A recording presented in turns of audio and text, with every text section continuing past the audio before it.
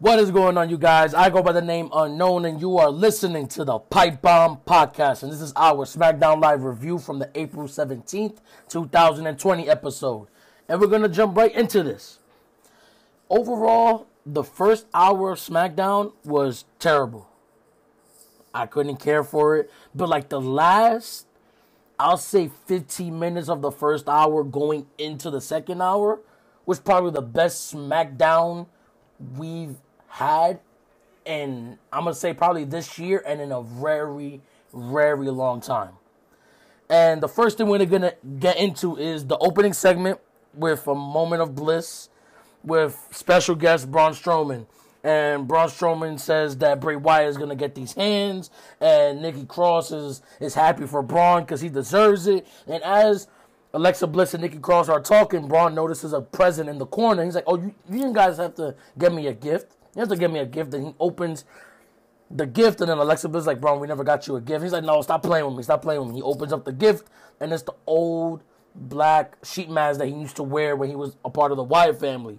And, I mean, I like that aspect because they're going to add a little bit more story to it, I guess. But we already know where this is going to end up at. It was already announced that it's going to be Braun Strowman versus Bray Wyatt for the Universal Championship at Money in the Bank.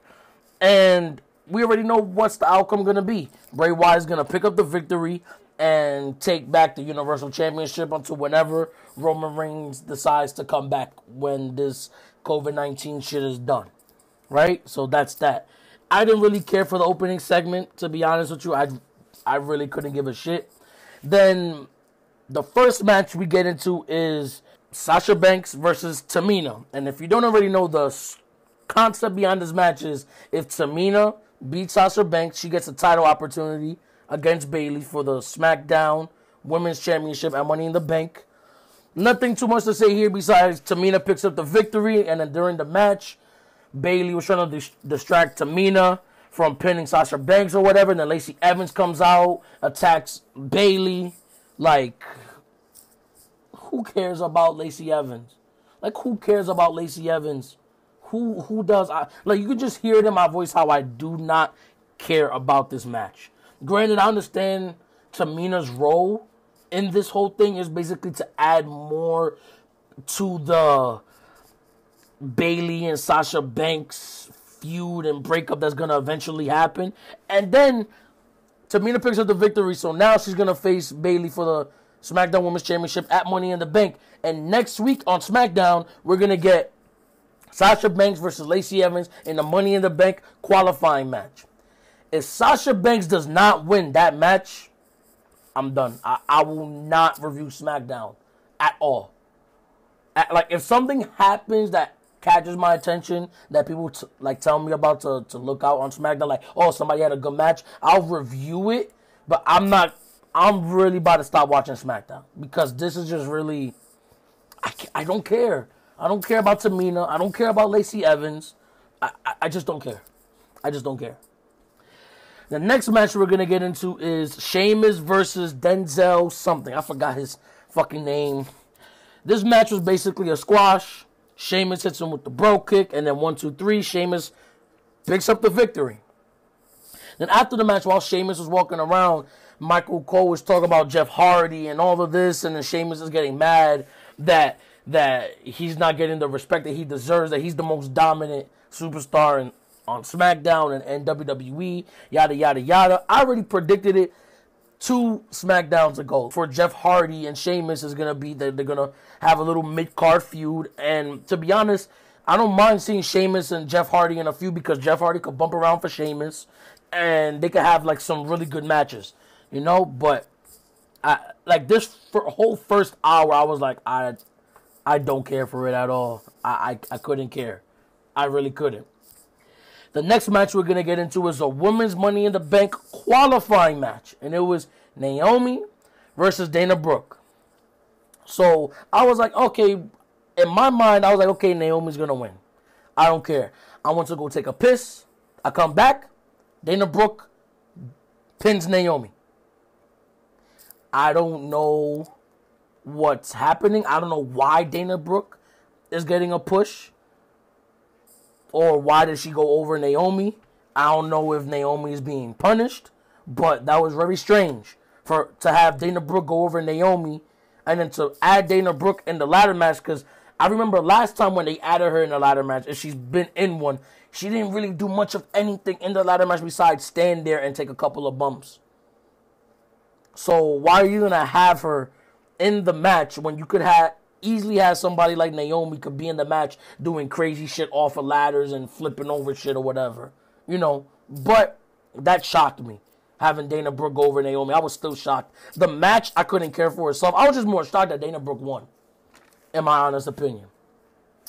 Then we get into probably the highlight of the night for me that made me like, okay, I'm up now. I'm up. It was a segment of Sonya Deville, right? She tries to mend things with Mandy Rose. She tries to fix things and patch things up with Mandy Rose.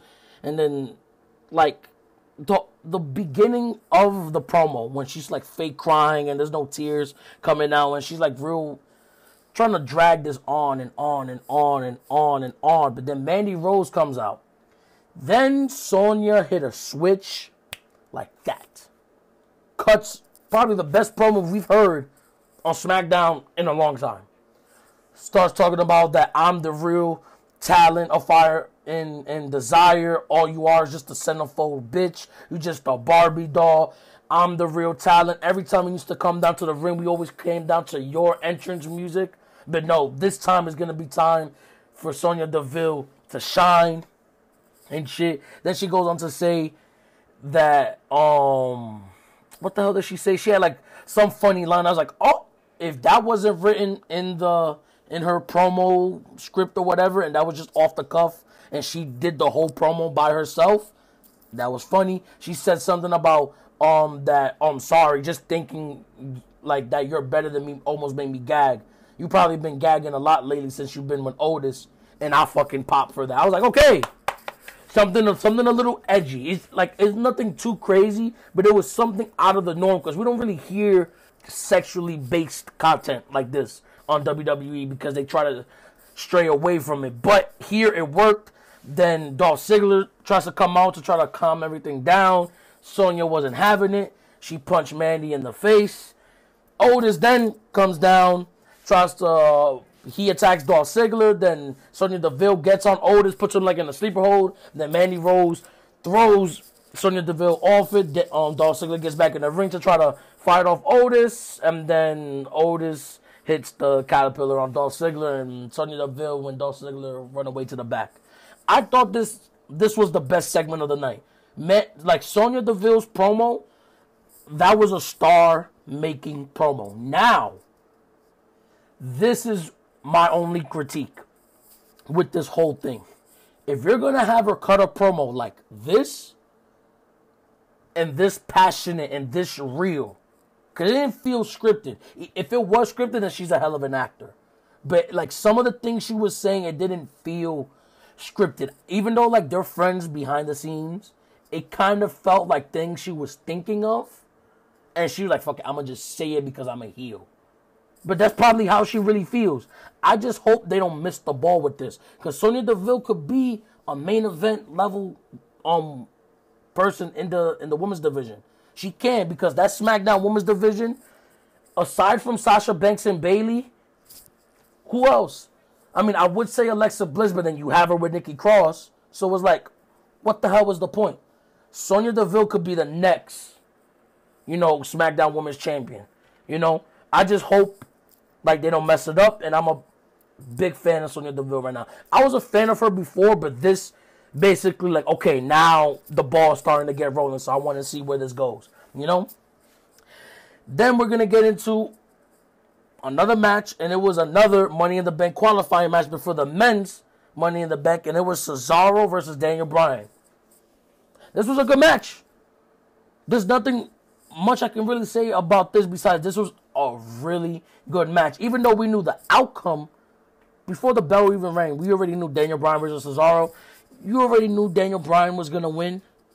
You already knew, but they gave him a lot of time on this match. They gave him a good, I'll say 15, 20 minutes. I'll say 15 minutes. a strong 15 minutes, and they put on a really good match. Like, this whole second hour, starting from the Sonya Deville promo all the way to the ending, was flawless. It was a really good second hour of SmackDown. My thing is, can we please get this for both hours? Like, because if we could get, like, say if we had whatever we got in the second hour, in the first hour, but then it was just good from 8 to 10, like, SmackDown will be killing it and good. And you see what happens when they do shit right, especially with this match. They gave Cesaro and Daniel Bryan some time, and it was a really great match. Daniel Bryan picks up the victory, and he is now in the men's Money in the Bank ladder match.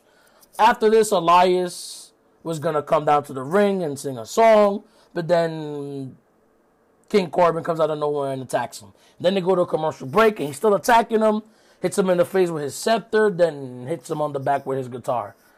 I liked it because I really don't like Elias, so I kind of popped for Baron Corbin to fuck up Elias throughout the Performance Center, so I really couldn't care. Then we get into the main event, and it was a triple threat match for the SmackDown Tag Team Championships, and it was Big E versus Jey Uso versus The Miz.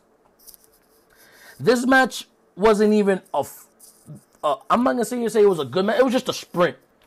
Like, I think they only went through one commercial break, and like 5 minutes after the commercial break, Big E wins the SmackDown Tag Team Championships, and the New Day are 8-time Tag Team Champions. In my opinion, even though the match was pretty okay, like, for what it was, it went quick. It didn't, like, overstay its welcome. But the New Day as tag champs again.